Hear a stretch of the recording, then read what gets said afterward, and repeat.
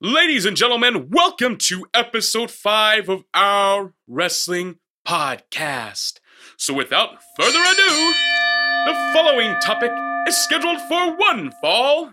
And today's episode, Hulk Hogan versus Ric Flair. I do appreciate what they're trying to do nowadays. It's not going to work. It's appreciated. It's appreciated. It's appreciated. I know, but it's not going to work. It's appreciated. It's not going to work. Welcome to the OWP. This is our wrestling podcast. This is Dave, along with Jess. Okay. And Cuz. Hey, what's up, buds? Bringing you our perspective on the world of professional wrestling. No inside sources, no ties to the industry, just stories from the diehards, sharing our opinions with you. And now on to our topic today. Who was better? Hogan versus Flair. I got to tell you guys, when we first started to tackle this topic, I got pretty excited because I think it's an easy one to tackle. It's just not an easy question to answer. It's a lot of fun to discuss, but we're gonna jump right into it. There's just a lot of shit to weed through on this. Yeah, it's a lot. So much shit. But I promise, I broke it down to the nitty gritty. I did do a little bit of homework last night. I was watching some stuff on the network and found some things I never saw before. The network is just a plethora of great things when they're not trying to fuck around with old devices. $9.99. $9.99. That's right. But no longer on the PS3 and other items.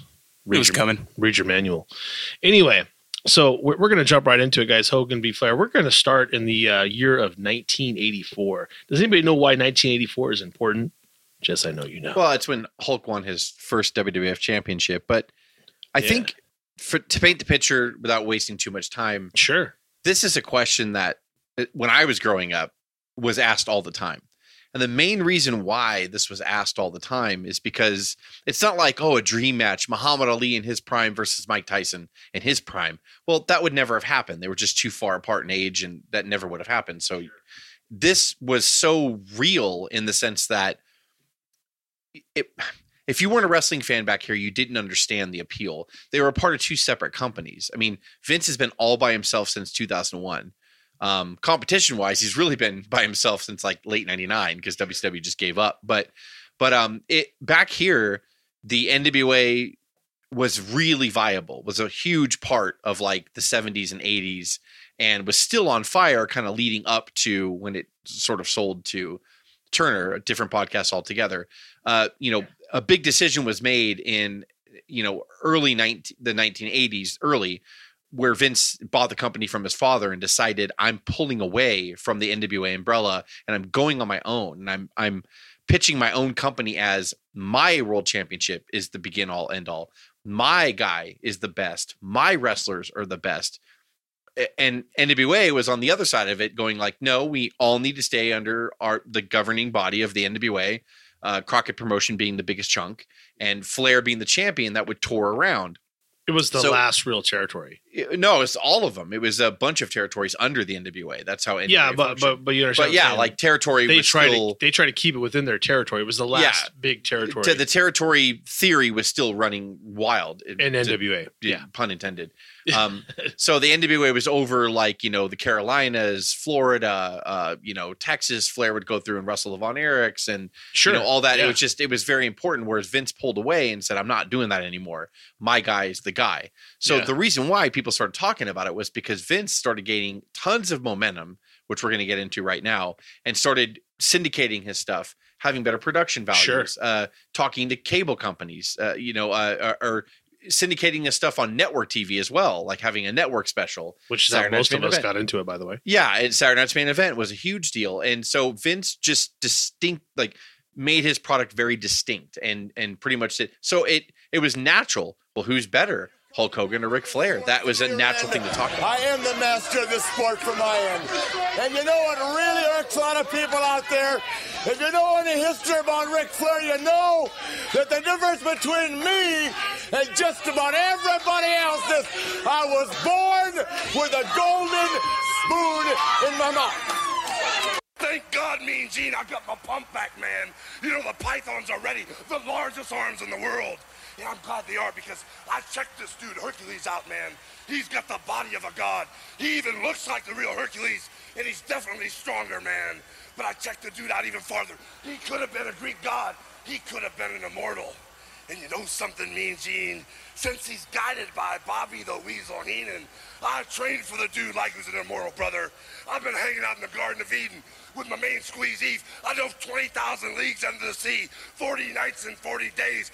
I hung and bung on the Titanic. I mean, at least in our side, we wouldn't even have wrestling acumen. We wouldn't have wrestling passion. We wouldn't have known about NWA without WWF. And the only way that happened is with network syndication. So it is something to be. It is a big deal, and it is why a lot of people would see.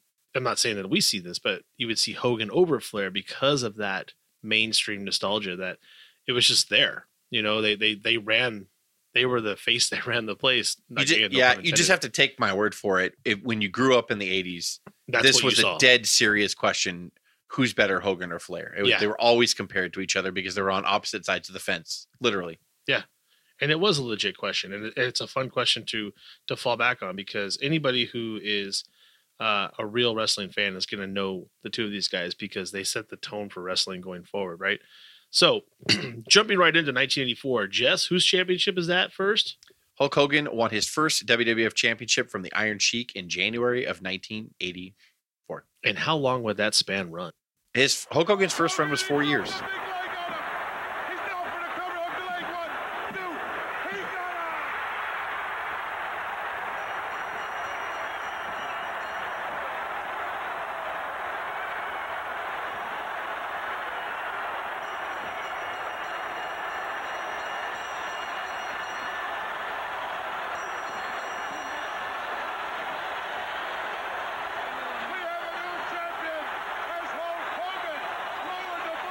That's incredible.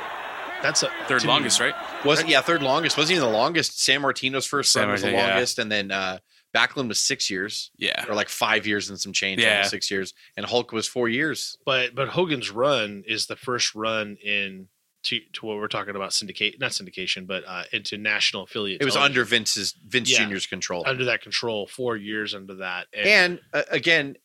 When you won a championship back then, it's hard to relate to now because it doesn't exist. So meaningful. It was like a promotion at work. It was like you were the biggest draw. You were the champion because that promoter paraded you around the territory or whatever it was, and you were the biggest money draw. That's what you did, and it's not like that anymore. It did, the WWE is a brand now, and that's it. Back here, Vince had aspirations of becoming a brand, but he still needed a guy to spearhead it. And you had all this great talent underneath, don't get me wrong, but Hulk Hogan was the guy that appealed to the casual wrestling fan more than anybody else. And that's who you wanted to put your title on, the guy who could draw the casual fan, the guy who people could get behind, or in a heel's case, the guy who would make people so pissed at him that people would pay money to watch him get his ass beat. And that right there defines the difference between Hogan and Flair. So I can't stress enough what a championship meant. And for someone to be champion for 4 years, wrestling moves so fast now.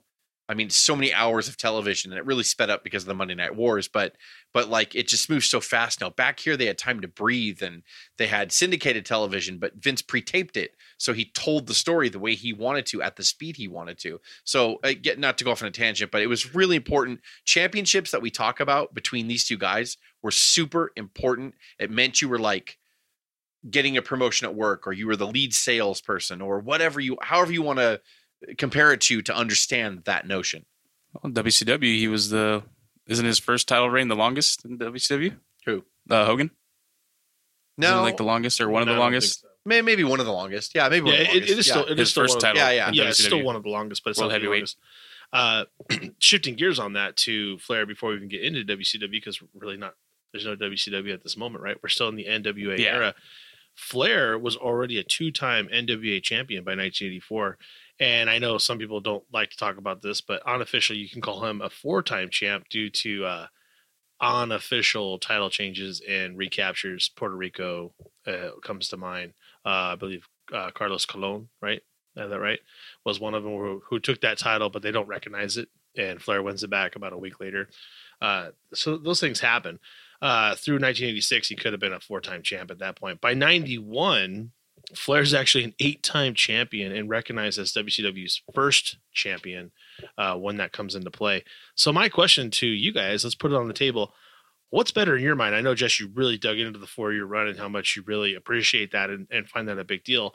But is a 4-year run of that stability, or is it the ability to overcome and become a multiple champion? What in your mind is more impressive? There were two different promotions, really, especially because Vince branched off on his own. By doing that, he knew I need a face.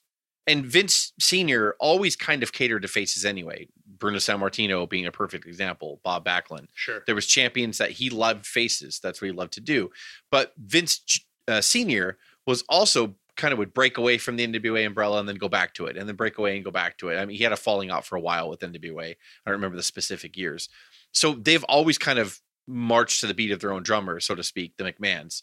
So when Vince bought it from Senior, Vince Jr. bought it from Senior, he was like, I'm going to put myself in a bubble. I'm pushing my product. Why would I want to share everything else with this NWA umbrella? I don't want to do that. You selfish bastard. Made his own universe. Because no matter what, I'm going to have to kneel down to the champion when he comes through. Even if I have my own WWF champion, when the NWA World Champion comes through, I have to kind of play like he's the man. But I don't want to do that. Why would I want to do that? Yeah, he broke free. Like of the Avengers, or like is always said in the Avengers movies, somebody will say it, we have a Hulk. And that's basically what Vince did. Once he understood who he had, and he pulled Hulk Hogan over from the AWA, and Hogan was riding that wave of Rocky III and all that stuff and all that interest, and just looked the part and had the charisma. Vince just said, I have a Hulk, so I don't really need your umbrella. I don't need your permission. I don't need anything like that. I am going to put myself in a vacuum, and I'm not going to reference anybody else, because when you're the best, you don't ever reference number 2 or number 3. Yeah. And that's what Vince really was firm with. So he stuck with that.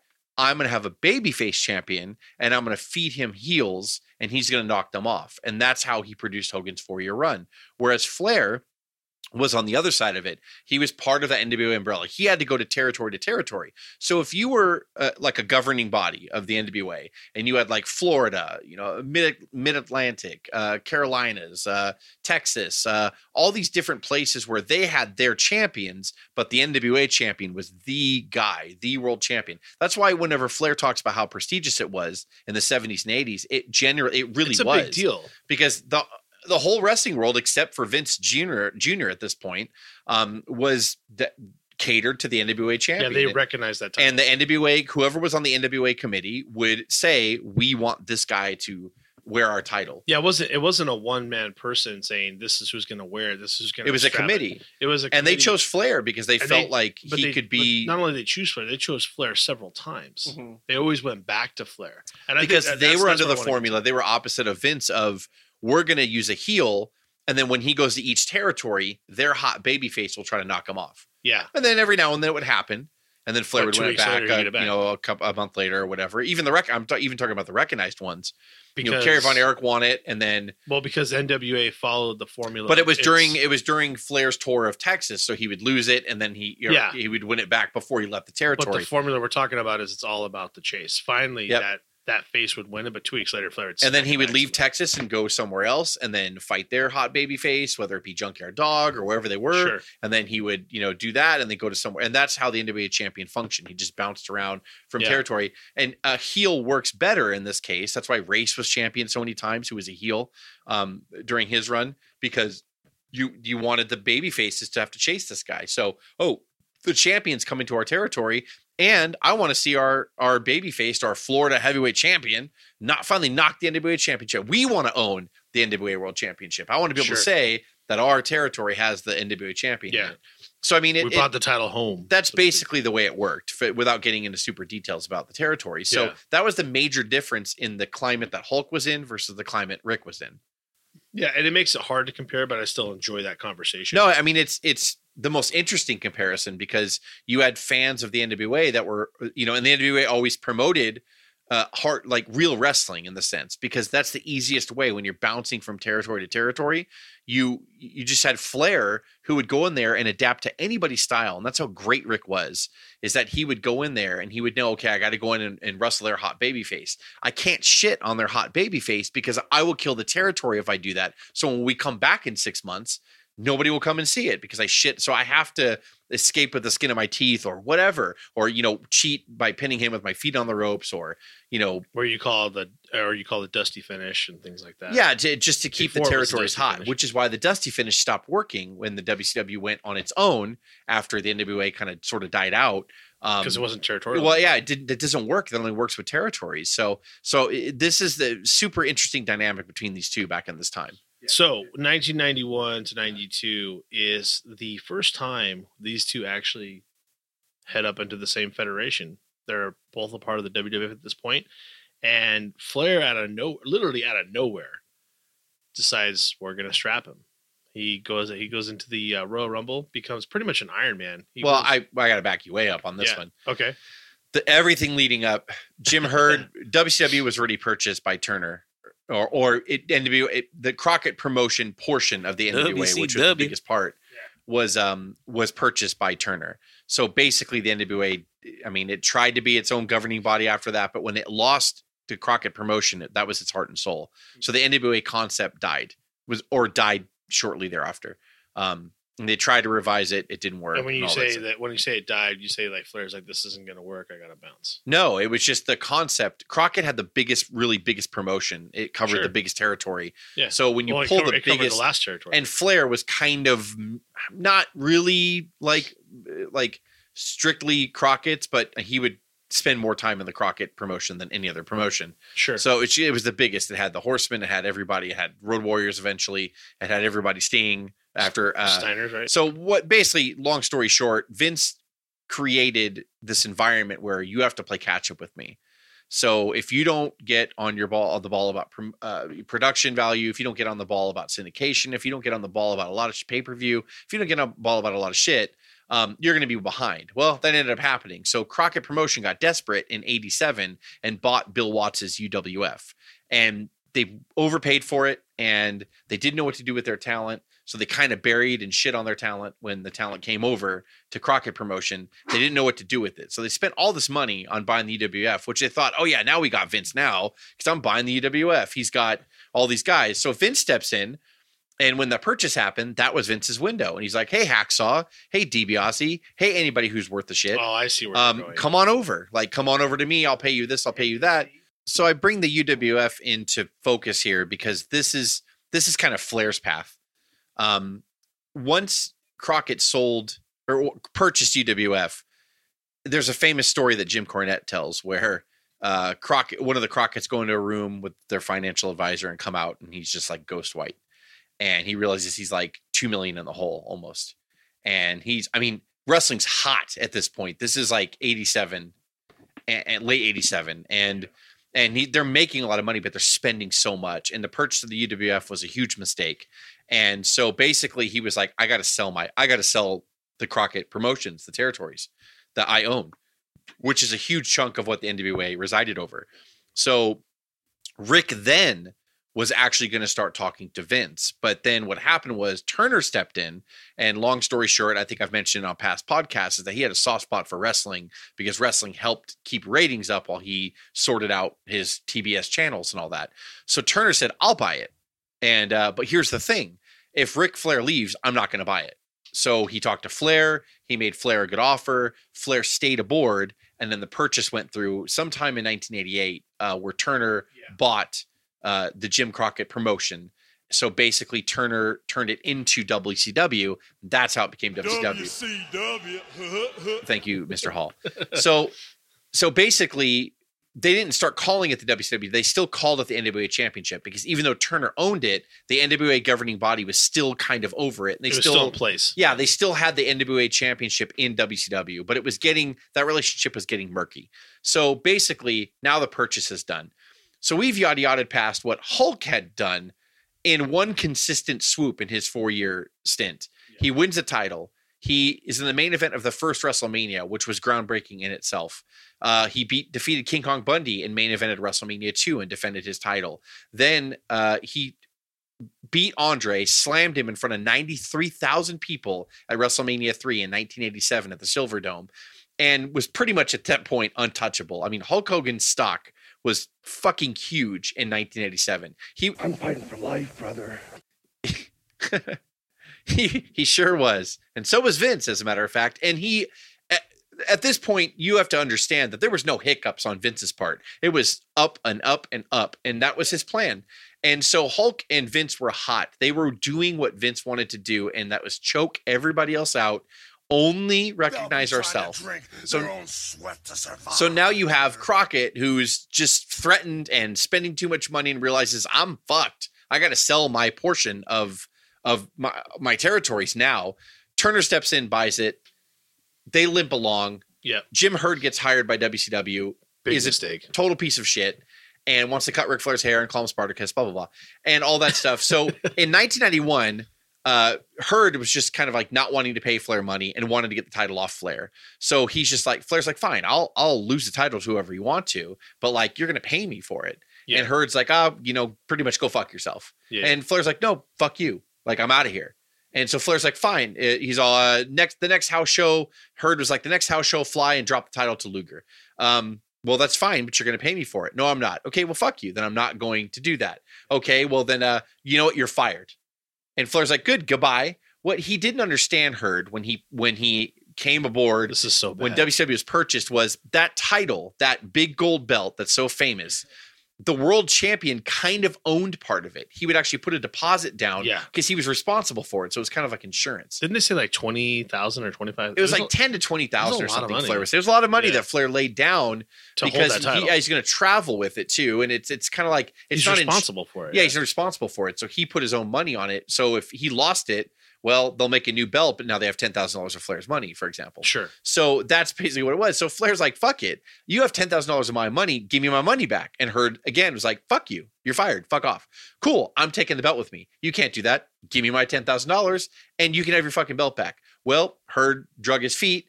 And he called Vince and said, hey, I can come over. I'm done with WCW. Vince is like, okay. And he's like, oh, and one more thing. I have the fucking belt. I have their belt. And Vince is like, so legally, what can we do? Flair's like, I can bring it over. I kind of own it in a sense, or own part of it. I have a $10,000 deposit, and he refuses to pay me. Vince is like, bring that shit to me. So Flair brought it to him, and Bobby the Brain Heenan, and an episode in August of 1991, early August, appears just holding the belt by himself, and he gives probably the most chilling promo as a fan I've ever heard. Not because it's a great promo or it wasn't, 5 minutes long. It was this simple clip. He comes up on Superstars holding this title that I had known as a fan to be NWA. And he's holding the fucking thing on WWF television. What I'm holding here is the belt that belongs to the real world champion. Oh no, not Hulk Hogan. Presently, the man that owns this belt is under contract to another organization. But in the near future, he may be arriving in the World Wrestling Federation. If so, it would be my honor and privilege to be the advisor of this man. Now, you want to compare this belt to Hulk Hogan's? That would be like comparing ice cream to horse manure. You want to compare the man that wears this belt to Hulk Hogan? That would be like comparing ice cream to horse manure. You see, Hulk Hogan is the World Wrestling Federation champion. The man that owns this belt is the real So champion. The appeal of this video and what makes it so unique and kind of so opposite of what Vince ever did. Part of me really believes that this blow Vince believed was going to put WCW out of business. Not realizing that Ted Turner's like ridiculously rich and no matter how much money he was losing, he was going to keep it on life support. Sure. But Bobby Heenan shows up on WWF television with the NWA Heavyweight Championship in his hand. No Ric Flair, which is also genius. Yeah. And just pretty much says the guy who owns this belt is the real world champion and he's coming. He's coming for you, Hogan, and he's going to prove to you that he's the best, that he's always been the best. So I'm paraphrasing. I don't remember the exact. So I'm sure Cuz is going to play the clip and make me look stupid because I totally got it wrong. Flair's like, Hogan's the best and Flair sucks. And I'm like, I don't remember that. What the fuck? So after that, I'm going to style and profile for you for about 30 seconds. Ric Flair heard me.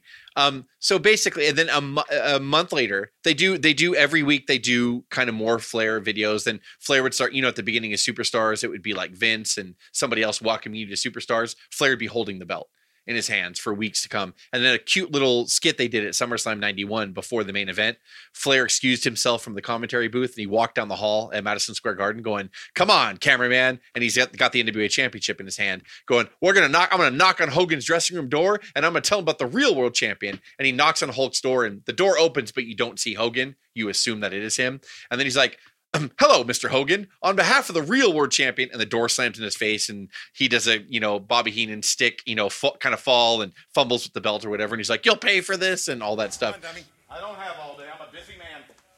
Right here is the dressing room of the WWF champion Hulk Hogan. And I'm going to embarrass him and I'm going to show you what kind of a man he is. Hogan, open the door. I'm a busy man. Wait till you see this. On behalf of the real world's champion, Ric Flair, I would like to challenge you, Hogan, at any time, any place. Who do you think you're embarrassing? You hear me? You wouldn't do that if Ric Flair was standing here. Do you hear me? So the whole Turn thing that was camera just off. so Turn that beautifully camera thought out by Vince. You still had not seen Flair at all on this point. Then on an episode in September of Primetime Wrestling, Bobby Heenan comes out with the belt and says, "You're going to meet Ric Flair tonight." And Flair comes out and cuts a promo that he's in WWF now. So now we get the dream match, right? For fucking crying out loud. After all these years of Hogan's 4-year run, Flair winning the NWA title and being the working man's champion and going territory to territory, having these classic matches with Steamboat, Hulk slammed Andre, main evented WrestleManias. Flair had the classic feud with Funk, got Sting's career started. All this stuff has happened. Now he's kind of a big deal. Both of them are big deals at this point. And fuck it, right? Vince has got them both now. Vince has got them both. It's over. WCW, it's over. It's over for you. And now I've got fucking Ric Flair with the NWA title on my TV and Hulk Hogan, my crown jewel, who's helped me kind of dominate the world and put a stranglehold on the wrestling industry. Yeah. Blow my brother's legs off. Whose legs blow my brother's legs off? What, he's blowing people's legs off. So Hogan's on fire. So now you're like, fuck yes, this is going to happen. Flair starts calling Hulk out immediately in promos. And so here it is, ladies and gentlemen, they start introducing them on house shows together, main eventing. The very first time they ever met, they actually never advertised the match. They just had them wrestle on a house show. So people were shitting their pants in the arena. Yeah. So then Vince is like, okay, he was testing them. What markets are hot? You would think that Flair and Hulk would be a sellout anywhere, right? So unfortunately not. In the big markets like Madison Square Garden and I think Meadowlands, I could be wrong on that, Boston, they sold out. Then they started advertising him, Hulk versus Flair, only on house shows. They never talked about it on TV. Flair, in the meantime, on television was feuding with Piper. Sure. And that's how because he was just warming Flair up, getting going. Of course. You don't want to give all that shit away. WCW, right away. WCW filed legal proceedings. You can't show the NWA belt on TV anymore. They, I believe, paid Flair his $10,000. So that's when Flair started coming out with the belt blurred. And it was like a tag team championship that was refaced to say real world's heavyweight champion or world heavyweight champion, something like that. Yeah. So that's when you start seeing Flair, when he would move fast, the bubble or the blur would not catch up in time. And you would see, why is Flair holding a tag belt? It was actually a tag belt that they refaced to say world heavyweight champion on it. So to continue that storyline, and then Monsoon on the TV would be like, well, legally we can't show that anymore because you know what? It's not the WWF championship. Hulk Hogan is our WWF champion. So good spin. So they were testing out Hulk versus Flair with Hulk as champion with creative endings as, Flair would hit him with brass knucks, actually pin him, and the place would kind of go nuts. Like there was Flair mania running wild out there. People were crazy to see him come aboard. And then the ref would come in and brass knucks would fall out of Flair's tights and the ref would be like, wait a minute, those fell out of your trunks. Oh, Hulk Hogan wins by DQ. So they were doing all that. They were, and the arenas they didn't sell out, they were still putting, like 80% of the building full in there. But I think Vince started to lose confidence for some reason because Hulk was old at this point. I say that it's really funny because when he came back later in the NWO, he's much older and he re-revolutionized wrestling pretty much. But I mean, well, the concept did. And you make the comparisons now, wrestlers today, they're that age. But Hulk's initial run was starting to fall flat. Sure. He was already 4-time champion at this point, or actually he was 3-time champion at this point. Before all he runs lost it. have to end, bro. Yeah. And he was, the steroid scandal broke. He was actually getting really flabby and out of shape because he had to get off the roids. So he had to like kind of change his diet and change his regimen. Flair, I believe Flair turned 42 in 92.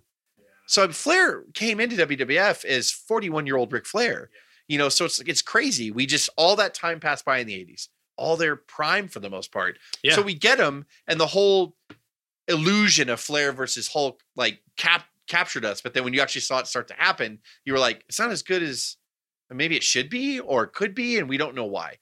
Basically what happened was Hulk's relationship was strained with Vince. Undertaker beat Hulk at Survivor Series of 91. Hulk won it back like 2 days later on the Tuesday Night in Texas rip-off pay-per-view. And basically that's how they because Hulk used ashes and Flair came out and interfered, and Jack Tunney kind of saw Hulk use the ashes, but the ref didn't. So Jack Tunney said, I'm taking the title away from both of you. Hulk Hogan stripped of the title, and it's going to be held up at the Royal Rumble 92. And whoever wins the Royal Rumble 1992 will be the world champion. Dave, take it away from where you said. So that's where we get into the Royal Rumble, where the winner of the Royal Rumble is actually going to be your WWF champion. And you would all think, because back, and this is the back then kind of conversation. We know what we know now, right? We didn't know this then. We didn't know that Hogan's relationship was strained with Vince. We didn't know that Hogan wanted to go and do movies. We didn't know that stuff. We saw movies later, but we didn't realize that was all going on behind the scenes. So I think the majority of us assumed that it would either be Hogan winning that title at the Royal Rumble, because that kind of stuff happens. He always seems to persevere and overcome. Or you could see maybe Sid Vicious, because I was going to say Sid was new at the time still too. Sid was new. He was big. He was a face too. Yeah, and Vince loves biggins. He loves them biggins. The big guys. So we were like, oh, it's going to be Sid or it's going to be Hogan. And Linda, if you want another baby, I'm your genetic jackhammer. So we had Sid Vicious and we had Hulk Hogan as our 1 and 2 possibilities of winning the Rumble when we were kids. Well, and a lot of people say, this is probably the most star-studded Rumble. You had the British Bulldog, you had Piper, you had Flair, you had Hogan, you had Sid, you had Randy Savage, you had The Undertaker, you had Jake Roberts, you had Texas Tornado. Kerry Von Erich had, in the wrestling industry, Kerry Von Erich, was known. Yeah. So, and you had, I'm sure I'm missing tons of people. Perfect, I mean? Maybe not. No, Perfect was in Flair's corner at this point. Oh, yeah, he was hurt. Yeah. Still get that back injury. So you had a lot of people. But a lot of faces up and around it. I mean, it's just. Yeah, it was just a really star-studded name-wise. This was a really active Royal Rumble. But the last thing.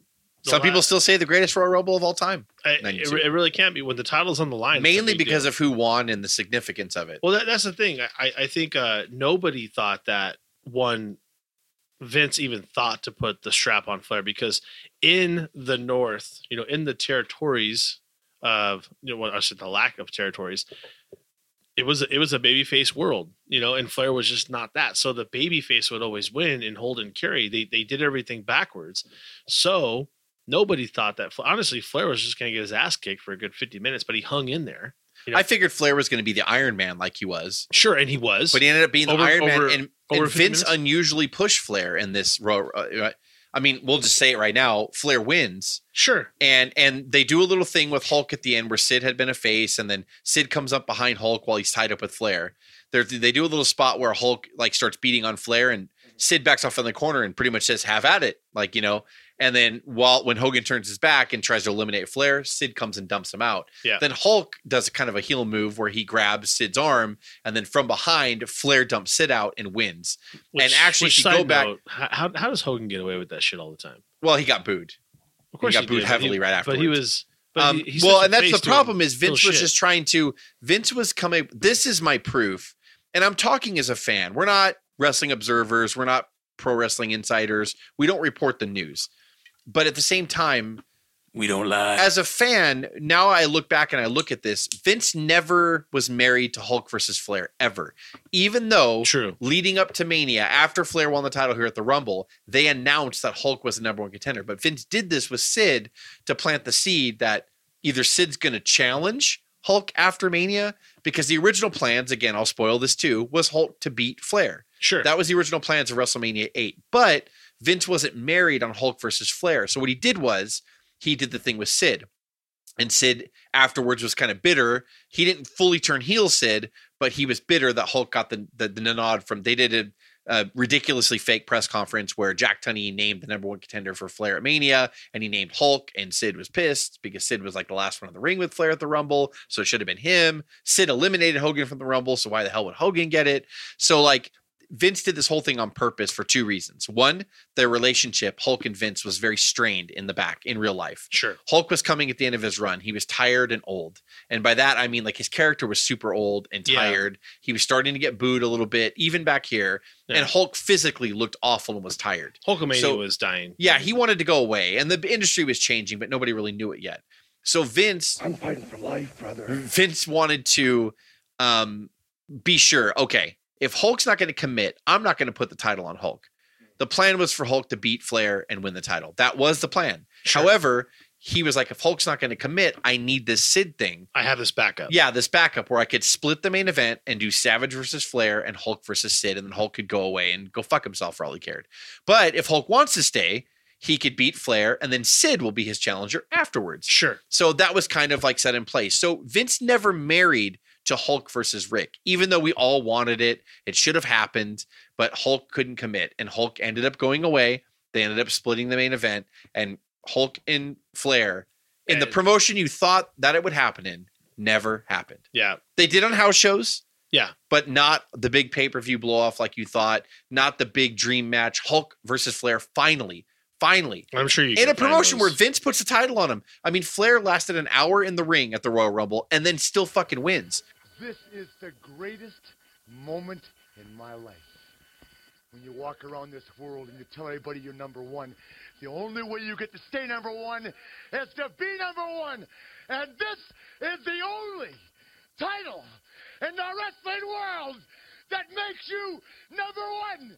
When you are the king of the WWE, you rule. So everything about that night and the way Vince booked Flair was so unusual because Vince never booked heels like that. Yeah. He let him, Flair was the star of the night. He was the Iron Man in that match. He wins it and then has that amazing promo afterwards, which people still talk about to this day. Who the fuck was smoking a cigarette? I think Bruce Pritchard talks about it on his podcast.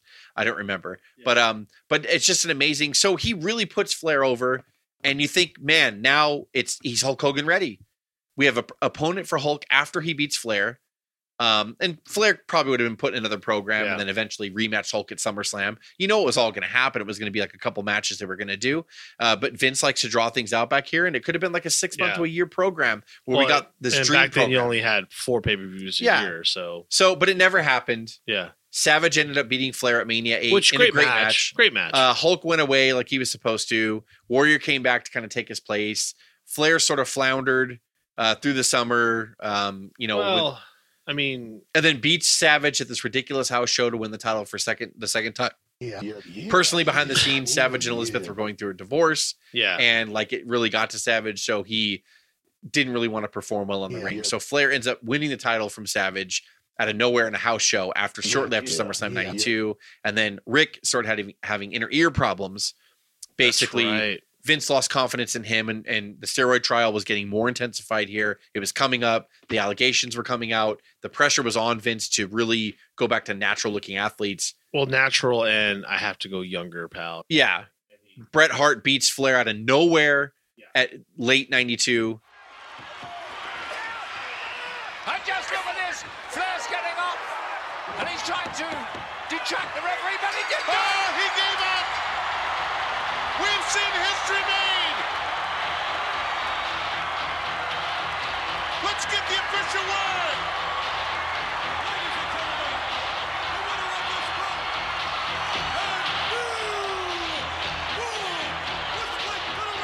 So now you have Ric Flair pretty much floundering until the beginning of '93. They put him in a program with Mr. Perfect, who came out of retirement and all that stuff. And again, another podcast for itself because the Warrior was a bitch and left / got There's fired. so much. There's so failed much going something. on. Yeah, there's so much going on. It's WWF was in turmoil at the end of '92. Well, you didn't know it on TV.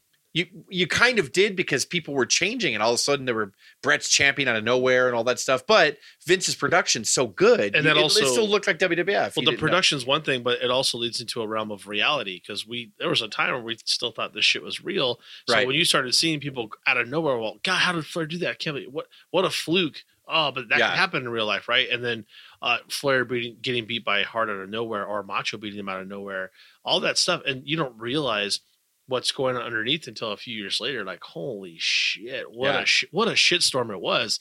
And again, you can't blame Hogan or Flair for any of that. I mean, really, you can blame Hulk if you want. Yeah, They'll be trying to drink their own sweat to survive. and they kind of did. They were really so struggling. yeah. So basically, and explains them very well. the day after Royal Inspiration. Rumble 1993, Flair lost a loser leaves WWF match to Mr. Perfect, and he's gone. Yeah, and just like that, out of nowhere. we had this whole buildup in the '80s of this dream match of Hulk versus Rick, and all the accomplishments, like I said, leading up to that point. And then you get in there, and then Flair wins a title, and by the way, he became the second man only to ever win both the NWA and WWF World Championships. The first one was Buddy Rogers. Yeah. Who was NWA champion and then became the first WWF champion, WWF champion. Yeah, and while he does leave to kind of put us in track, Flair by 93 is a 10-time NWA champ and a 2-time WWF champ.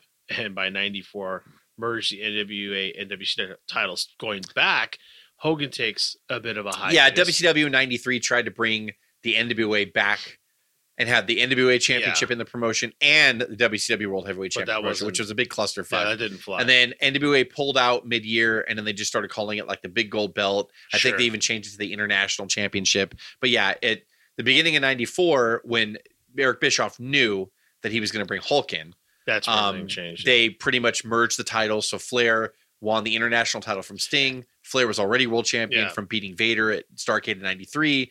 And so now the stage is set. Now fucking finally. Just to rewind a little bit, there is a brief little hiatus there where Hogan briefly comes back and wins another world title off of Yokozuna inside of a 2-minute title run.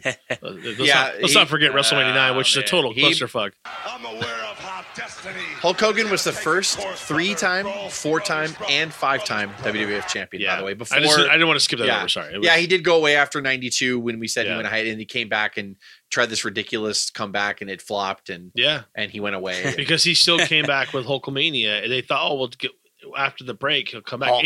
And by the way, he did get that big pop after Brett lost the title to Yokozuna. 2 minutes in. But it wasn't good for the business. And on a personal note, his black eye. I'm pretty sure Jess almost broke his screen door running out the screen door. Oh, I ran out of the screen door screaming. You couldn't believe it. Ran around the house.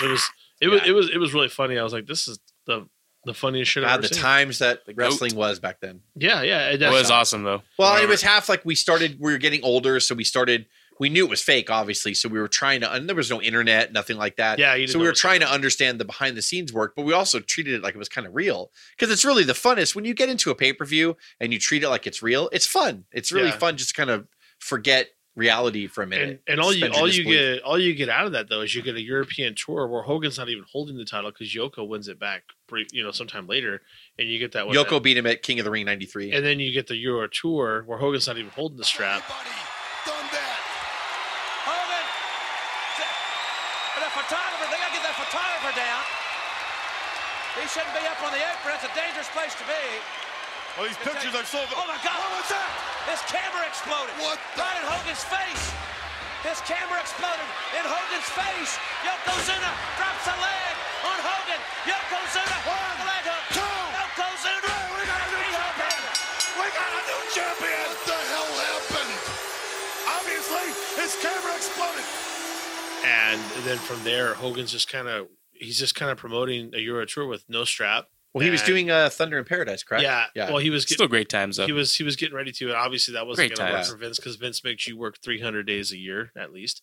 Where, to your point, where Jess was talking earlier, Bischoff's like, "Oh, You only want to work so many days? Come on down. Yeah, and Still at this take- point, Eric Bischoff was in charge of WCW. now. Exactly. He took over WCW in like early '93, and then slowly started to turn the corner for them, cut costs, did what he needed to do. He was a real big fan of Vince's production values, so Bischoff started putting more production, putting more emphasis on production values. So ironically, Ric Flair is the one who pretty much approached Eric Bischoff and said, I can go talk to Hogan. What kind of money are we talking about here? Are you dead serious about getting Hulk in here? We could get Hulk in WCW if you tell me that we can offer him. So, of course, Bischoff went to his higher-ups and Turner and all them. Yeah. And they're like, yeah, we'll offer him this, that, and the other. You really think you can get Hulk Hogan to come to WCW? And That is at that time, that's fucking nuts. to yeah, even think about again, that. this Hogan was over the hill as far as his character was. Not and everything. even that. It's Hulk fucking Hogan. But this is jumping ship. in This a was sense. equally as big as Flair coming in '91 to WWF, where WCW, the number 2 promotion, was like, finally, you know what? Fuck it. We're just going to throw it all in and roll the dice, and we're going Let's to see get the what biggest happens. name in wrestling history. Because you know what WCW saw in Hogan? Here comes the money. That's super true. Here comes the money. Oh, are we going to play the whole fucking theme No. song? idea. Absolutely not. But Yeah. hey, can't blame them. It was, Not blame them. how old were you here, cuz? Like 4? No. By then, by what? When were you born? 93? 94, You were born in 94. ni- I was, you were yes, I born- was 9 years old. When were you born? 85. 84? 85. 85. God, that's why I love. Oh my God. So you were 9 years old. Yeah. When you were talking about WrestleMania 9, Like I just did basic math, like I stumbled upon something. I was told. Wait to a be minute. on if that. I add kinda the years told you the together, answer, it's you were yeah. 9 years old. Fuck. I mean, yeah. We should call. Kind of retarded. There you go. We should call that math. Yeah. No, I just when you guys were talking about that, I was like, God damn, I remember that because I didn't actually watch that live. I remember seeing it. What did you probably showed it live? to me when we were talking about WrestleMania 9 earlier. Oh yeah. So I was just saying, like, I had it on that tape. brought I me showed it back. to everybody. Yeah, that it just brought me back, and Yeah. goddamn, good So- times. Even though it was shitty times for them, but good times. So taking it back on track here, this is where finally, you feel like the magnetism is finally coming back together, and then it's Bash at the Beach. So right? well, WCW scores him, right? Yeah, they score him. And then Flair unifies the title. Flair unifies the title at Clash of the Champions. Let's say 150. I don't remember what number it was. And then that's when Hulk debuted live Who on Clash of the cares? Champions. He ran down and got face to face. Now it's funny because they had fought, a lot of times in house shows in WWF, Yeah. and they were in the same ring a lot in WWF. yeah, they did, but this But they is- never had the face off. But WCW from the beginning is like, no, we're fucking facing. we those are two doing off. this.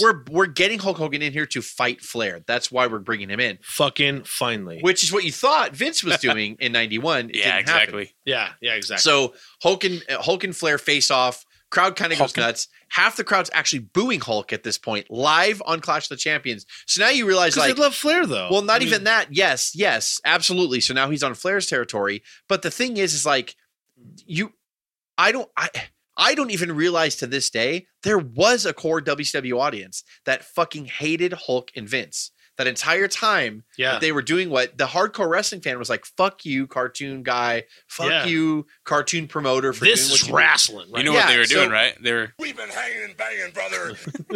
Good lord. Cuz gets a soundboard and shit. It's over now. Shit's going baby. nuts right now. So a nice added feature to our podcast. Very fun. DDP, hello. So WCW brings them in, and of all promotions, the number 2 promotions, like, we're gonna book this shit right. They get that match, and Dave, they actually fucking have that match. Hulk Yes. Hogan's first match in is Bash at the Beach '94, challenging Ric Flair for the WCW Championship. Fuck becoming number 1 contender at this point. He's goddamn Hulk Hogan. Just bring him in off the streets. Bring him in off the streets with a can of beans and fucking a will to win, and he's going to face Ric Flair for the WCW Heavyweight Championship at Bash of the Beach. And do you know 1994. why? Because it's WCW. 11-time world champion, the Nature Boy, Ric Flair. Will Flair wrestle Hogan? It's never happened before. Will it happen now? Is this the big one? The big one? Find out at WCW's Bash at the Beach, Sunday, July 17th, live and only on pay-per-view. So finally, we see Hogan versus Flair, and this is at Bash at the Beach, 1994. Much anticipation. Justice talked about it, and Hogan does take that WCW title, it is the first time they've ever met in a real pay-per-view setting or even televised setting. And built up to be the dream match that we all Sure. wanted. So unfortunately, we get this in 1994, which both men were well into their 40s at this point. Hulk Hogan had tons of ring rust, but let's break it down. The match itself was entertaining. It was good. Yeah, but but do you think it delivered? No. No. Compared to what it needed to be, what Hogan and Flair in our imaginations in the 80s should have been, I don't even know if they would have wrestled a different match in their primes, to be quite honest with you. No.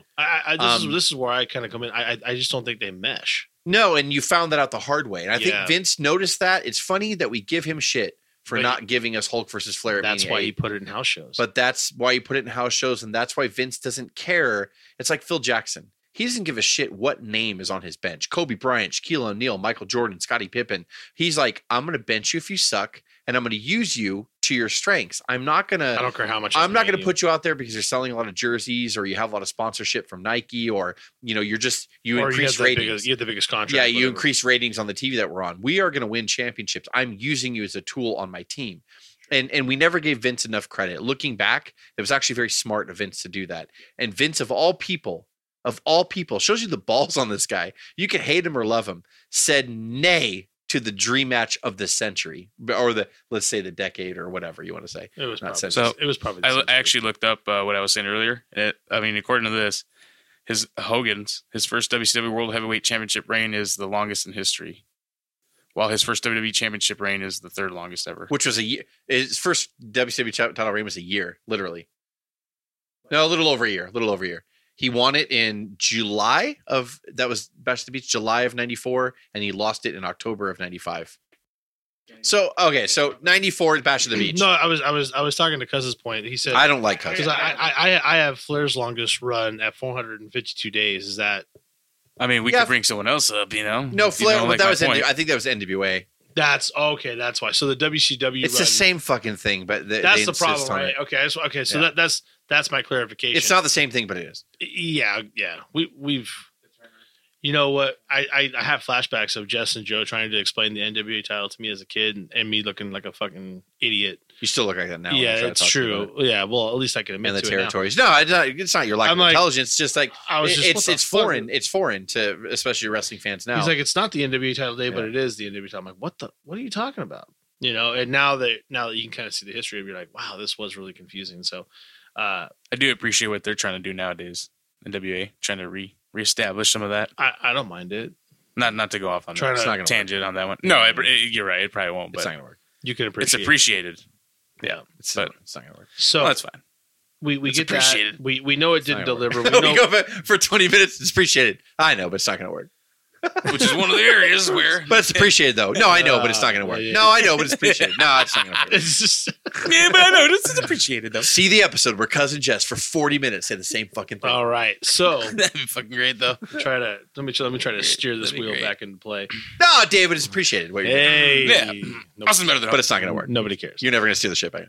So what happens now is that I think even Bischoff and others start to see that, wow, the Hogan era the Hogan face era is winding down, is probably putting it nicely. But again, well, no, I don't want to yada yada past the match. So I- it happens. Yeah, it happens. It's good. They have it in Florida. They put I think it was 12,000 people in there, which is a big crowd for WCW. Yeah. Let's be honest. Mhm. And it looked like when you really go back and look at this pay-per-view with Bischoff putting production value into it, it almost looked like a WWF pay-per-view. The arena was lit up. There's a lot of people there. There's no fucking empty seats in the hard camera side. Yeah, I'm with And and Hulk drew those people in and all that. And it was a big deal. Michael Buffer came in, introduced Sure. it. They had a good match, a good basic heel versus face match. Would you expect that from Hogan versus Flair? No. They leaned back on that because they figured, you know what? We just got to get Hulk in here. It ironically became WCW's highest pay-per-view buy rate in history at this point. I'm sure it did. And it was one of their largest crowds that they've ever had at Of that point. 10,000 plus, right? Yeah. So, and that's all great, but at the end of the day, we all realize, and so did people of, I guess of WCW lore, like the Bishops of the world. They realize that shit that is not going to work out the way we thought. This is not going to have the sustaining factor that we probably anticipated it's going to have. Plus, Jess has talked about this. Hogan has limited dates, right? Yeah, his contract was super duper special, meaning Hogan gets rich. Yeah. That was his special contract. This is the It real said that at Hogan the top of his contract is that Hogan's going to fucking be literally swimming in money. Yeah. Well, I disagree. I think that it did everything that Bischoff wanted financially and behind the scenes. We as wrestling fans wanted it to be this big splash that finally you see the dream match. It was fucking, to Dave Meltzer, 5-star, then oh my God, and all this stuff. But Bischoff didn't even, I don't think Bischoff gave a shit about the quality in the ring. He just touched himself when he got the buy rate in, when the gate from the pay-per-view came, or the live gate from the pay-per-view came in. And to use Hulk for international purposes, for advertising purposes. Oh, you got Hulk Hogan? Yeah. We'll buy it. We'll buy a space in your TV. Advertisers started to come around and buy, and then it's the truth. And people shit on Bischoff and say, oh, he overspent and all that stuff. And they cut costs just so they can get Hogan aboard. Bischoff said from day one, and I believe Bischoff on this. This is where I really decide with Bischoff. I know people shit on Bischoff a lot, but he's like, I wouldn't have hired Hulk if we couldn't have afforded it, if I didn't get it approved and the budget approved. He's like, I had cut costs and got confidence in the upper management that I knew what to do. They stopped house shows for a long time because they were only drawing like 500 people a fucking show. Which also kind of his idea, like instead of having more house shows, let's go bigger, but you're losing money. Everybody before Bischoff was like, yeah, let's go bigger. We'll force it on the fans. We'll force it on the market. But you're losing tons of money. Yeah, so you're just going to lose more money. So you're paying wrestlers per contract and they're getting a percentage of house shows. And there's no money out there. So you're paying them to go out there and whatever little money you're making, which is nothing, you're giving away and to the wrestlers because they have it in their contract. So Bischoff just knew if I cut the house shows back, I increase production value, I syndicate our shit, I make it look nicer, I bring it in, I brush it up with Hulk Hogan, it looks more professional now. He's the biggest name in wrestling up to this point. And I can appeal to advertisers. Oh, you have Hulk Hogan. Okay, no problem. Oh, you want to do a tour of Japan? You got Hulk Hogan. Cool. Like, and WCW had always dabbled in Japan before. Of course. But I mean, like, it was just a big selling point for Bischoff. So behind the scenes, this was working well for Bischoff. But here by 95, Hulk was tired and old again and getting booed and all this stuff, So they limped along. Hogan and Flair basically came and burnt bright really quick and did what it needed to do. And then Bischoff's long vision was really just to kind of push Hogan, and Flair got shit on in his own company at this point. Well, yeah. In the WWF, Vince pushes him, makes him a star of one of their biggest pay-per-views of the year. He wins the championship as a heel. Yeah. And then you go to Flair's territory, and I'm not saying Hogan should have lost. I'm not saying that at all, because you got to get your money worth out of Hogan. Yeah. But then afterwards, they don't treat Flair good at all. They shit on him. Well, and this is especially when this whole faction comes in. So, the backstory, you hear Bischoff talking about it. He talks about those factions. Bischoff can say all he wants. He never liked Flair. I'd say I don't care what anybody says. He likes him now, but he didn't like him then. I don't think he liked the Flair character. Yeah. I think he felt that if Flair was going to turn an industry around, he would have done it before. And Hulk Hogan had been the only guy. Oh my gosh, that had blazed that trail before. That's what Bischoff believed. And I find that so interesting because of the limitations of the territory of Crockett and obviously of WCW, and then they pull it back even more where it's only syndication. You're not going territory. You're not actually doing house shows where you can't get exposure. And I can't see how any of that is Flair's fault. But that's the kind of stuff that that's a good point you bring up. The industry was changing like crazy, not just from what the fans wanted, because ECW started gaining a lot of traction in 95, 96. So the hardcore fan was gravitating to that because they're just like, we want real wrestling. We don't want this shit anymore. Now WWF shit and now WCW shit because they're trying to cartoon us to death. That's where you talk about the real. The real comes in, and Bischoff has finally admitted to this on his podcast where he finds the real and these invaders, coming over from. Now we're fast forwarding to 96. Yeah, we're getting to 96 because 95 is a shit show. But Bischoff was straightening it. Nitro debuted in September of 95. Yeah, but this whole time, Bischoff in that 95 realm, he's seen all this stuff and he's building this idea of I want invaders and I want to shit on my own company by using these invaders to take over this company. And he's thinking about this all the while, and he's thinking about what contracts are coming up. So. So the industry was changing on top of it, and what the fans wanted was changing, more importantly. So in 95, both companies were just crap. Yeah. And you had to go to ECW and other promotions and probably Japan at this point to, if you're a real hardcore wrestling fan, to get your wrestling fix, because God knows WCW and WWF was not giving it to you. Yeah. So in 96, he started getting like the luchas in there. Not so much the luchas yet, but like he got Rey Mysterio, he got Eddie Guerrero, he got Chris Jericho, he got Benoit. And Benoit had been there since like 93. Yeah. Benoit had been there on and off since 93. Don't forget the whole you had. Benoit came back full time in like late 95. Rude on both shows in the same week. Well, yeah. Well, and the launch of Nitro happened in September of 95. Yeah. Bischoff launched a literal war and just said, like, I'm going to read the results to WWF on my program. WWE, they would pre-tape. They would do like 2 live Nitros or Raws, a month, but then tape one right after to air it so they can cut down on live costs. Well, when Bischoff started, he got the approval and the budget to do Nitro live every week. So every beginning of every Nitro for the first like 2 months, he would read the results of Raw on the air because it was taped. And so that just, he was rocking the industry at this point. So he's still got Hulk and Flair beating a dead horse. Savage is there. He's feuding with Flair, and they're having good matches for what you'd expect of them or whatever. But again, Hulk and Flair were just so played out and tired at this point. Now we get to 1996, Bash at the Beach. Hall and Nash have already debuted. Hall and Nash already debuted as their names, Hall and Nash, not Diesel, not Ramon. They come in, they start hyping up a third guy. Well, lo and behold, it became Hulk Hogan was the third guy. At the end of Bash at the Beach, he leg drops, he comes out, looks like he's going to defend WCW, turns on them, trash is thrown in the ring, he turns heel, NWO is off and running.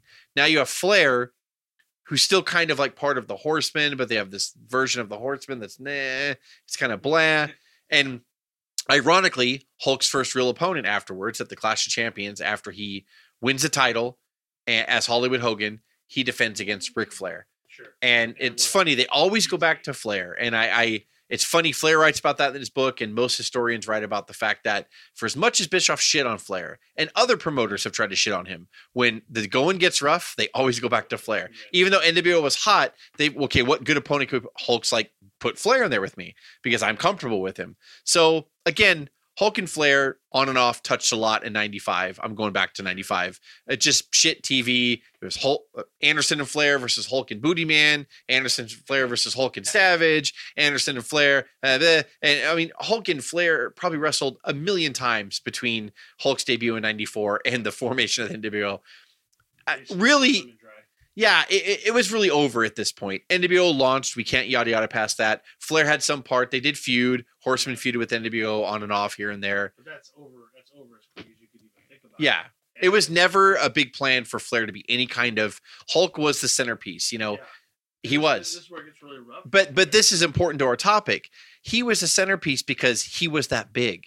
In the sense of, look at what he did for Vince in the 80s, and Bischoff ended up kind of massaging him in. And yes, Hall and Nash coming aboard with their cool, young look on wrestling and, all that stuff, like, helped a lot. The NWO concept helped a lot. But it couldn't have been nearly as impactful without Hulk turning heel. But Flair was a company man. He played face. He played heel. He did everything he had to do in the next 3 or 4 years during the Monday Night Wars and the progression of the NWO. Sting ended up being the big centerpiece for WCW and all that stuff, and not Flair. He had legal problems. He comes back, and he had a lot of emotional moments, like when he came back in '98 and cried in the ring, and whatever. And he faced Bischoff at Starrcade in '98 and all this stuff. And I don't want to yada yada past all that, but we kind of have to. Careful what you wish for, because now you have it. What a goof! What a goof! I get accused of getting racked in the head a few times and having a little touch of Alzheimer's. My God! I almost forgot the fourth horseman, Ric Flair. Get on down here. Here we go.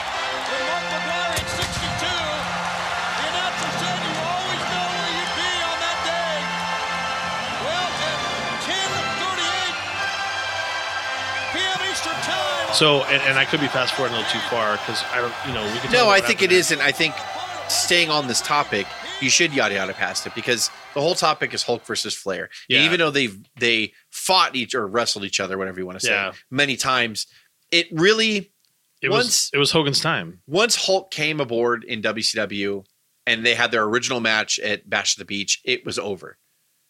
Yeah. Because Bischoff had a different vision and it involved Hulk and it did not involve Flair for the most part. Yeah. He was fine with keeping Flair. He was wrestling that whole Invader thing for a few years. Yeah. He was really trying to put that together. Was all about that. And that was it. I think that the Hulk versus Flair thing really ended. Even in 2000, when WCW was in the trash can, Hulk and Flair tried to kind of revive their feud. Yeah, and they fought at a couple pay-per-views and a couple Nitros, but it was done. I mean, it was really done.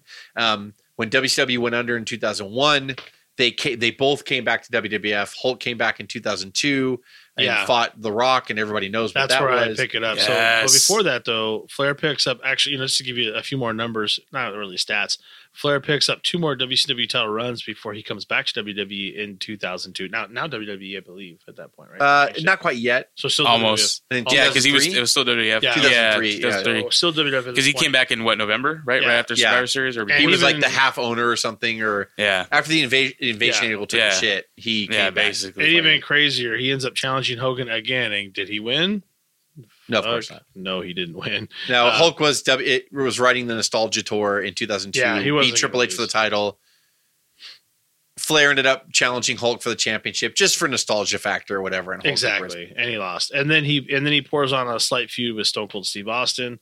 And then you got Hogan and Rock. You got Flair working Evolution at this time. I know we're kind of fast forwarding. That's fine. But I have to ask, at this point, do wins and losses matter with these guys when we're talking about the best ever? Because we see Flair winning a ton of titles, but we see him losing a ton, and we see Flair never really beating Hogan to begin with. No, right? I think after Hulk comes to WCW in '94, obviously Bischoff just had Hulk shit all over Flair, and Hulk beat him all the time.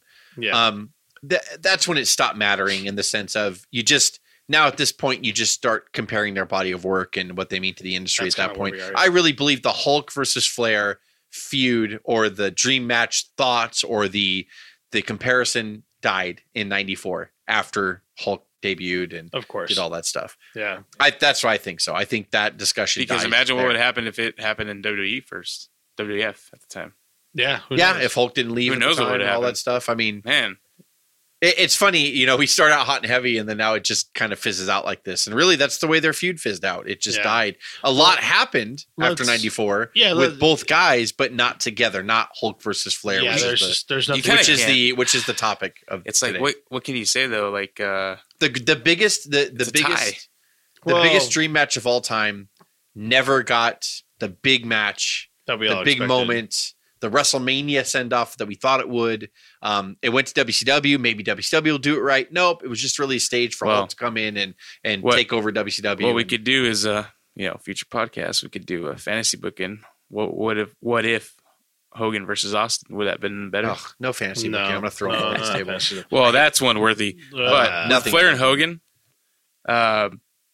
to me, I would have to say, I don't know. Well, let me break it down for you guys by the numbers here, so you can just get some perspective. Break it down in numbers, and I'll tell you why. Flair is a 16-time champion, recognized. Yes, anywhere from 21 to 25 on record. Flair himself says Hogan's 13. Yeah, Hogan is 12, but he likes to claim 13. The IWGP, right? That's a lie. Okay, it's a lie. Now Hogan held the title for a 4-year run. Flair's longest title run in any capacity was 452 days. Still quite impressive for a territory situation. Flair, when we take out the numbers and we start looking at just who they were and how they worked, Flair was that classic heel that everybody chased in those territories and did a fantastic job of that. Probably the best in that. And in essence, it's hard as the heel. Yeah. That's to do that. That's really difficult. And to be a successable heel and stay hot. Keep heel heat for almost a decade. What Flair did in the 80s should never be understated. Ever. It might not, or underestimated. And it will probably never be duplicated. While Hogan was that face that broke all wrestling rules. Faces don't. And what Hulk did in the 80s should never be underestimated. That's what I want to say. You have to add on to that, you have two contrasting points. Like from the wrestling perspective, the wrestlers will tell you the greatest of all time is Flair. Sure. But from a fan perspective, because of They'll say money, it's Hogan. because tickets and Yeah. sales, and who everyone's And favorite showmanship. is Hogan. So it's like you got that yin and yang. It's like Yeah. they're both Well, the greatest of all time. That I brings think me is to what my, you got to say.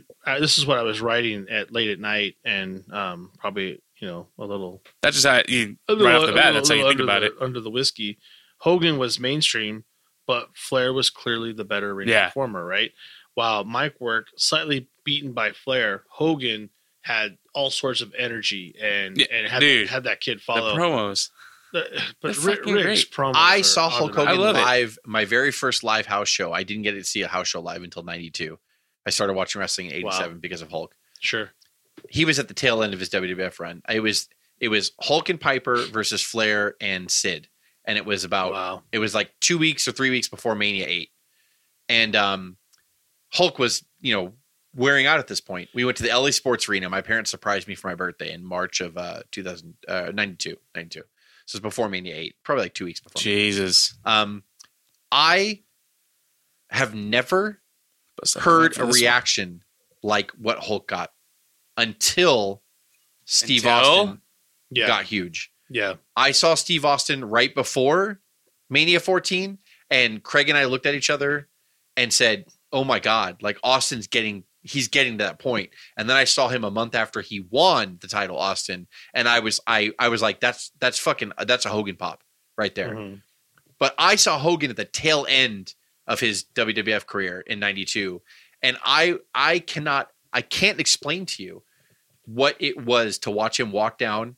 It was a house show at LA Sports Arena. LA Sports Arena holds like, let's say 16,000. Sure. I would say there was 14,000 there for a house show. Yeah. And people went fucking nuts when Hulk came out. I can't even put into words right now what not only that I did, not only what that meant to me as a fan, as a Hulk Hogan fan, because I was a huge fan of him. He's the reason why I watch wrestling now. But to see that live, I can't describe to you how fucking loud that pop was. Yeah. In a house show. And he was teaming with Piper, and Piper got a huge pop too. But Hulk was on a different level. Like, it was amazing. There was one moment where, just to give you, I don't remember what side of the arena I was sitting on, but Hulk Hogan was out. It was a tag match. Sure. Piper was in the ring with Flair. Mm-hmm. And what Piper kept doing, he was getting beat down. He was getting heat on himself and kept trying to tag Hulk. And then Flair would cut him off and get the crowd to get all pissed off. And then go to tag again. And then somebody would come in behind the ref's back and pull Piper in by his feet. And the crowd would be like, bullshit. Hulk had his back to me of the side of the ring. I was about midway up in the arena. I wasn't on the floor. He had his back to us because that's just the side of the ring that he was on. Piper almost tagged him. And then I think Sid came from behind and pulled Piper's feet while Flair distracted the referee. And Hulk turned around and looked at us. And every fucking person in my section stood up and fucking cheered. Just on for him turning around and looking at us going, come on, they're cheating. Like he was playing up to the crowd. That's how big Hulk Hogan was. I don't even know if I did a good job explaining that right now. But like, I get it. He turned around and looked at us, and people fucking fainted almost, like, because we cheer so loud. Yeah. All he had to do was turn his motherfucking body, and the whole like 6,000 people on that section fucking erupted. Like, and I can't describe to you what he was in the 80s and what I know common wrestling fans now, they remember the Rock era more. They remember the Attitude era more. And I'm not saying I've seen the Rock and Stone Cold in their prime. Yeah, I get massive it. pops I get on par with Hulk. No question. But until that moment, I had never felt energy Nobody came in my close. life like that. I can't describe to you, even though I'm trying to right now, what it was like to see him live and to feel that energy is fucking amazing. That's why you went to house shows, by the way. Yeah. To feel that. It's so different now in wrestling. And I'm telling you, man, like, I'm privileged to feel that and to recall that story. And I got to see it in Austin and Rock, and they were just as magical as Hulk. The closest thing I ever got to that was Cena winning a match at I think it was a SmackDown, and coming into the crowd. He Was got that 6 feet from when us, we went with Tyler? Cena had a lot of electricity. Yeah, they were going bonkers for that. When I saw Cena at a house show, he was climbing on his US. Was that when we? Oh, okay, never mind. Yeah, we saw him at Judgment Day. Yeah. And he got a lot of pop too. Yeah. And I saw Cena in a house show well after he had won the title, and he was getting half booed and half cheered all the time. Yeah. even though he was half cheered and half booed at this house show I saw Cena, you felt that buzz. You felt that little buzz. Yeah. He wasn't as big as Hulk and wasn't as big as Austin or The Rock, but anymore. But he had that magic, that caring from the crowd, the emotion. So I don't know where he even left off after that. But I just don't want to understate what Hulk did in the 80s, even though Flair. We all know who you think is better. Not necessarily. I'll play devil's advocate on that a little bit. If you want. Well, what question are you asking us right now? I already asked you who's better. We're doing it right now. We're doing it right now. So that was your argument. Our judgment here is going to define history of wrestling. So whatever we decide here, that's fucking it forever. Yes, forever. All right. Well, go to here now first. Forever. Well, I'll play a little because I already know Jess is going to say Hogan's the best. You don't even know that right now. You haven't asked me yet. Oh, stop it. So here's what I think. I think Flair's slightly better on the mic. I think Flair is more thought out. Flair has more fun. Flair can adapt. Flair's more than slightly better. Hulk Hogan's great on. Hulk Hogan's really good on the mic and entertaining. But Flair's a genius. But Ric Flair's probably one of the best promos. I mean, The Rock's up there with them. Dusty's great. I just didn't. I didn't want. Flair's one of the best stickmen ever. I don't want to shit on Hogan with that. What were you gonna say, cuz? Oh, Hogan wasn't bad though, but Flair's on another level. That's what I was gonna say. I'm gonna go from like pro wrestling perspective, and I would go with Flair. Well, that's obvious, right? Yeah. If you're looking at to me though, like I was just looking at those. You're looking at the ring work. It's Flair. I gotta tell you, man, because I respect both. I talk shit. I can't even think about how many drunken nights I've had with Jess and probably a few other of our friends. Slick Rick. I am baseball, and I am the world heavyweight wrestling champion. Those Hulkamaniacs out there, they're just like my man Stallone. First blood, man. Instinct alone. Go for broke no matter what it takes. Hang on to that WWF title. You know, Hulk, you've got a little bit of that Rambo in yourself, you know. You know, you're exactly right. That's why the people of Oakland get off on me. They don't care if I come riding up in a big, long limousine or with a 24-inch pythons hanging off a big hog. Yeah, when it comes down to it, though, yeah, we all know that Flair is that performer in the ring, but there is more to it. But the question I would ask, though, is so saying, what are you saying now? You said Ty. He said the only reason because I was looking from both aspects. I think you should go to jail for that.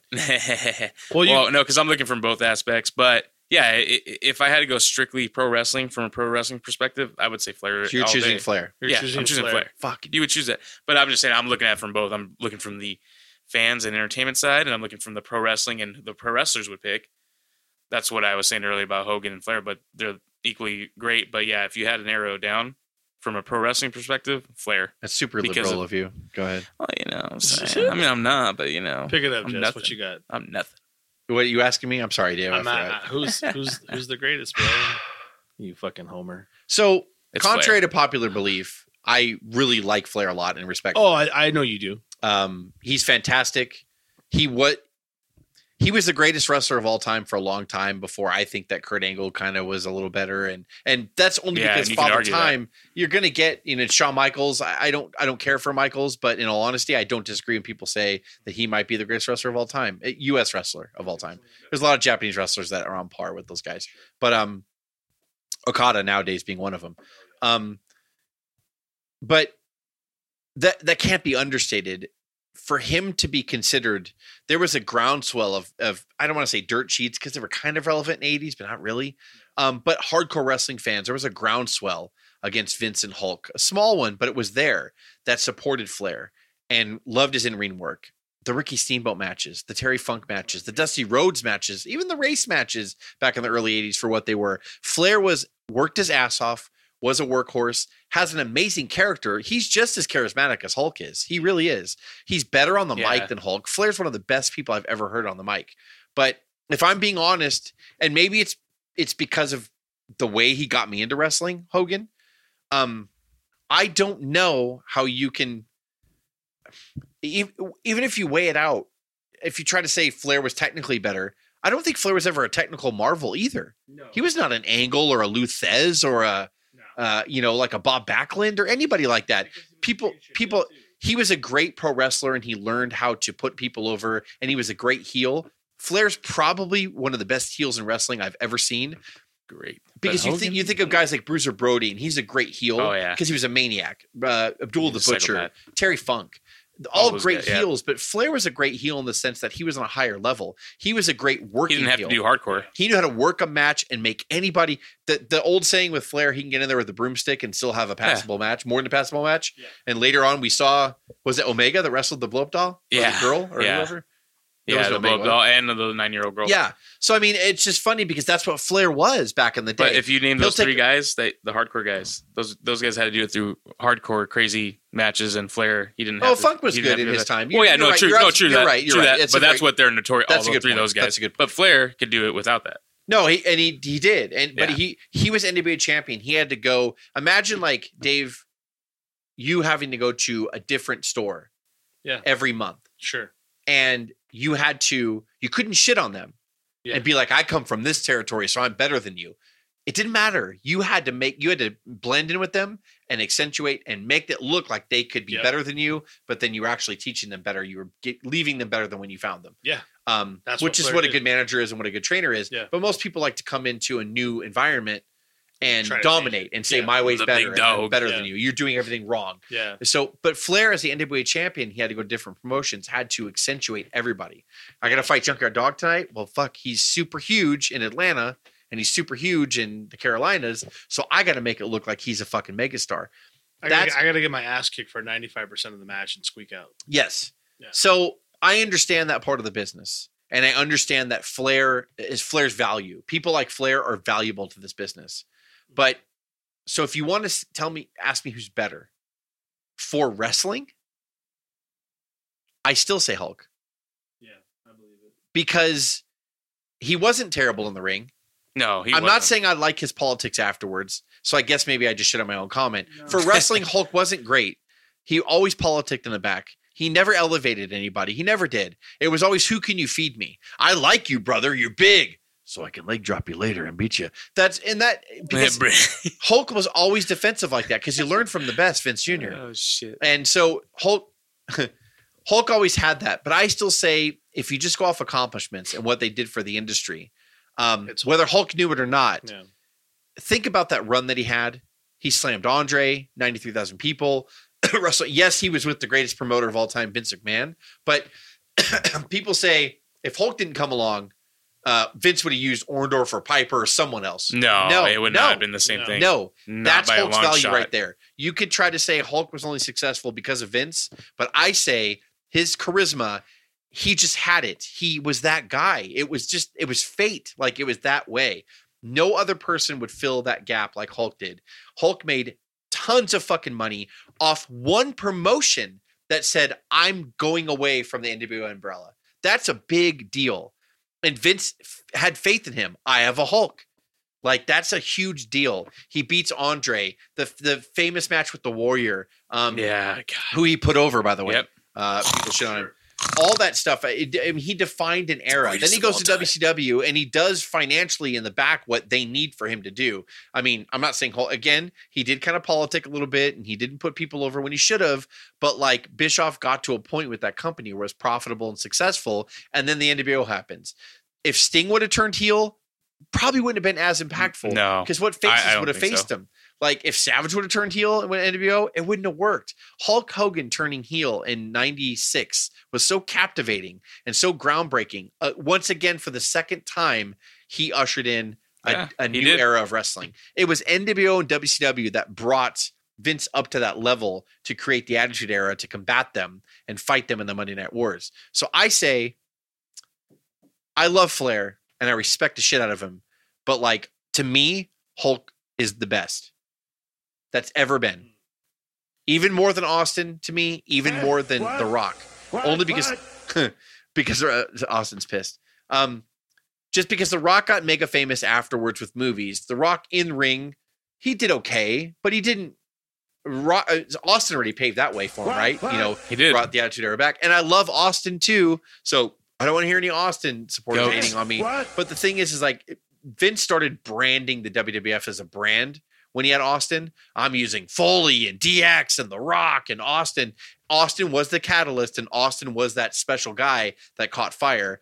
But at the same time, that water that Hulk and Vince were in the 80s was just something we're never going to see again. Yeah, that was different. Never going to Sure. fucking see again. So big in the fact that it lured Flair over in 91 because of Hulk and because of Vince. Yep. I can't dispute that. Yeah. I can't dispute someone that says Flair's better, but at the same time, Hulk's the best to me. He's the best. For all he's flawed and for all the bad he's done sometimes, he's the best. He changed the wrestling world. He is magic. I still watch him to this day Twice. sometimes. By the way, he changed the wrestling world twice. Yes. I still watch him sometime to this day and get lost and be like, God, like your magic was, I can't even describe your energy and your magic. It's weird. Like, so that's my choice. Cuz chose wrong. I chose right. If I had to narrow it down to one, I'm going to go from that perspective, like I said earlier. But it's, if you really ask me to narrow it down, I mean, if I didn't narrow it down, it would be hard for me to choose because of that. Everything that you said, Hogan, influential, man. Like, yeah, he brought wrestling to mainstream. I wish he was better backstage and a better mentor. But Michael Jordan has tried owning teams and coaching, and he's not great at it either. But I was going to say, like you said earlier, if Vince, what did you say? People said that, Vince could have done it with Paul Orndorff and who else? Anybody, Just Piper, anybody. Andre, anybody. And it's just Same, not, it's but just probably on not- the it's same not- level. The answer is just nope a comment to that. Yeah, on the same level. Vince couldn't have done it with anyone else other than Austin during that time either. No, Austin represented. It was just that, a new that phase, era new that yeah. the fans Yeah, wanted. and that's for another day. Right? It is. It is for another day. But I mean, like it. God damn it! I had to mention that. I love Austin. Austin has a can't. major place, and You we will just- do an Austin episode, I'm sure. Yeah, and he deserves We'll it. get And there. I've loved Austin. We're gonna build since- that up for a year. I've loved Austin. We're gonna since, mention We'll Austin, talk. We'll, Texas. yeah, we'll definitely talk about that. Hollywood Bonds. You know, I'm gonna play a little bit of Sorry about that. devil's advocate on it because I Do it. can tell you, I agree with everything that Jess. Are you is gonna fucking say saying. Big John said right now? I feel you're gonna No, say he's Big gonna John say- said. No, he's the most amazing. The two choices. It's not going to be Hogan. I just threw up in my mouth a little bit. It has to. No, all I want to say is, like, we know that Flair is superior mic work. Flair is the superior. I think he's the wrestler. worker He is a favorite. superior He's He's the the worker's worker favorite. favorite. That's and he's also kind of like the guy that everybody can relate to because he's not 300 pounds. He's about 240. You know, which is kind of where we're sitting. And you have to weigh in the fact that without Hogan, nobody in this room would probably be talking about wrestling right now. In this room, Probably wouldn't be I talking know. about I Flair. can say for me, for you wouldn't, sure. You wouldn't be talking about Flair. Because of what Vince did and the way he syndicated stuff, I didn't have to have Yeah. cable to see Hogan. I don't know if I would have been gravitated to Flair like I was Hogan. No, Yeah. because Hogan you was need this that comic book Hogan character that came to life. You need that contrast right there. the only Fucking wearing thing bright I yellow wanna- tights. The only Yeah. thing I want to say is to play that other side a little bit is Flair. You can't really control where you come up to. You can't control what What era come you into, came what aboard. era you came Of into. course. And Flair can't control where he was dominating. You can't help the fact that Flair came into Southern Wrestling and Flair became a territory wrestler. I would really like to see what could have the what ifs. I know I'm talking about what ifs, but what if Flair had that bubble and had that money and had that syndication that Hogan had? I don't know where that would have shot off into the stratosphere. So because of everything that Flair did, in spite of his limitations, I wanna give that nudge slightly to Flair, only because I think Hogan's got the look, Hogan's got the body, He's got everything. he's got everything. He was but influential. he had the rocket ship, and Flair had the little firework dud, Yeah. to ride on, and people still know who Flair is. Flair still came up into the top realms of WWF because of how great he was on territorial level, under people that didn't know what they were doing. Hogan had that the Formula One. Flair lost had the millions Mercedes. of dollars, and and Flair saved a dying freaking federation more than once because he's Ric Flair. I mean, in spite of all that. Well, that's why I say you have to respect the pro wrestler side, because a pro. You talk about we Ted all, Turner. We, Ted we, Turner's like, we I will- respect pro wrestlers. Ted Turner's willing to save this and limp it along for 5 more years, but only if Flair's on board, but right? you got to respect the other side of Hogan. Fucking made wrestling what it is. Yeah. So that's why to me, that's why I was And saying Flair earlier, got his biggest I can't- accolades on a national level when he went to WWF because Hogan built it. and that is true. As a platform that it was. Yeah, that is true. Yeah, it's So true. that's what I'm saying. You got to. So this is my last podcast because you both chose Flair. So just signing off. I told you I really Fuck couldn't, off. but I had to narrow it down. I'm going to go on the no, and wrestling side. to this day, it's funny. The worker I side for wanted this topic because, like, the funny thing is All good points. There was never really a conclusion on the storyline side of it ever. Yeah. No, it never really did. It never did. And even though Flair got shit on and stuff like that in WCW, which was wrong and not okay. He got shit on a couple of times. And I feel that, I feel that there was no conclusion storyline wise as to who was ever better. Yeah. But we can debate on and on. I respect people who like Ric Flair and who, because you know what, if you got into Flair, or you stayed involved in wrestling because you hated Hulk and Vince, but you stayed a wrestling fan because of Flair, I'm glad that there are wrestling fans still around. And I don't care how you got here. It's important that you get here because I love wrestling so much, and we all do. But like, I love wrestling so much, I don't ever want it to die. And I know, you know, we're on an era now where you have all these new promotions like AEW launching, and you know, NWA trying to make a comeback, and you know, PWG locally out here, and PCW, and Ring of Honor still kicking or whatever, and with AW All Elite Wrestling coming up, you know, and New Japan trying to have an American presence and all that stuff. I think it's a great time to be a fan. It's not like a Monday Night War vibe or anything right now, because WWE right now is doing shitty, in my opinion. Very shitty. I know stock-wise they're doing well and they're getting all this money from TV deals, but like, they're really bad booking, bad storylines, bad character, you know, development. I think it's great to be a wrestling fan. So however you get there, if you grew up watching Flair and that's how you became a fan, that's great. I'm just glad you're a fan. Well, if you watch Hulk, and I'm just glad you watched Hogan, you're a fan. And that's the hard part about the whole thing, is that open that. Like you said, nobody would be talking about wrestling in this room right now if not for Hogan. You know, and it could really be either way. You could put the nose, you know, it's like that Kentucky Derby. They really are polar. I think Dave said it best earlier. I can't remember if you said it on record or not. Well, they have a magnetic personality to come together, but as soon as they're apart, they're the yin and yang. Yeah, when they're apart, like you want to talk about them all the time about them coming together. As soon as they come together, as soon as they came together, it never really worked. They never had a stellar match. They never really had, and you could blame the bookers, you could blame the promoters or whatever, but it just never worked out. It never, that dream match that you talked about never meshed. It never worked. Never materialized. Flair and Steamboat. Perfect. Jesus. Oh my God. Just perfect. Flair and Savage, Flair and everybody else. Hulk and big guys. It was just the formula. You know, like Hulk and Orndorff had a great run. The yin yangs, man. Hulk and Piper, Hulk and Savage. You know, just people meshed together. Hogan and Flair. Yeah. Got Hulk and Savage. And then the two biggest names ever, Hulk and Flair, never. Those like oil and water. Yeah. Yeah. Jesus. So with that, guys, I want to just we're getting ready to sign off here shortly. Well, fuck this episode. But I have to. Goddamn. No. But I have to talk about It's a good something that I episode. know that we're pretty proud of. If you guys haven't heard of it, there's a really cool app called WrestlePost, and we've actually just been honored enough to be on that app with the OWP. So we're very happy to be part of the WrestlePost family. You can find us on any Android or Apple app there, which is pretty cool. If you download that app, it's so easy. You just click on us or search us in the search bar. Click on our logo, and they have links right there that you can go to our SoundCloud and our YouTube. But if you just want to go to SoundCloud and YouTube on your own, go to YouTube and type in the search bar on YouTube, type in our wrestling channel. Yeah. And it'll pull us up. Yeah. Subscribe to our channel, and all of our episodes are on there. Yep. This will be the 5th episode. Or you go to SoundCloud and search Our Wrestling Podcast, and all of our episodes are going to be on there as well. That's right. So for the love of God, like, download us on SoundCloud or listen to us on YouTube, however you want to do it. We just want you to hear us. We have an Instagram account. Our Instagram handle is OWP 2019. So go on Instagram and search OWP 2019. You'll pull us up. Follow us on Instagram. We post, we build up each episode. We kind of, every day of the week, we'll post some stuff to kind of entice you to tune in. Our new launch days are going to be Mondays now.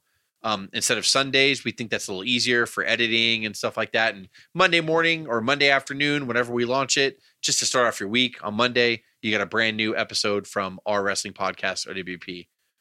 We're starting to get some good followers, guys. We got some good hits. We got some good followers now. Some people we don't even know are following us now on SoundCloud and Instagram, which is pretty exciting and cool. Yeah. So just follow us. Just listen to us. Just fucking do it. Stop being a dick.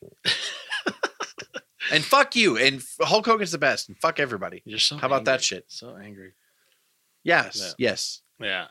All right, guys. With that is the OWP signing off. This is Butters along with Jess and Cuz. We will see you next week.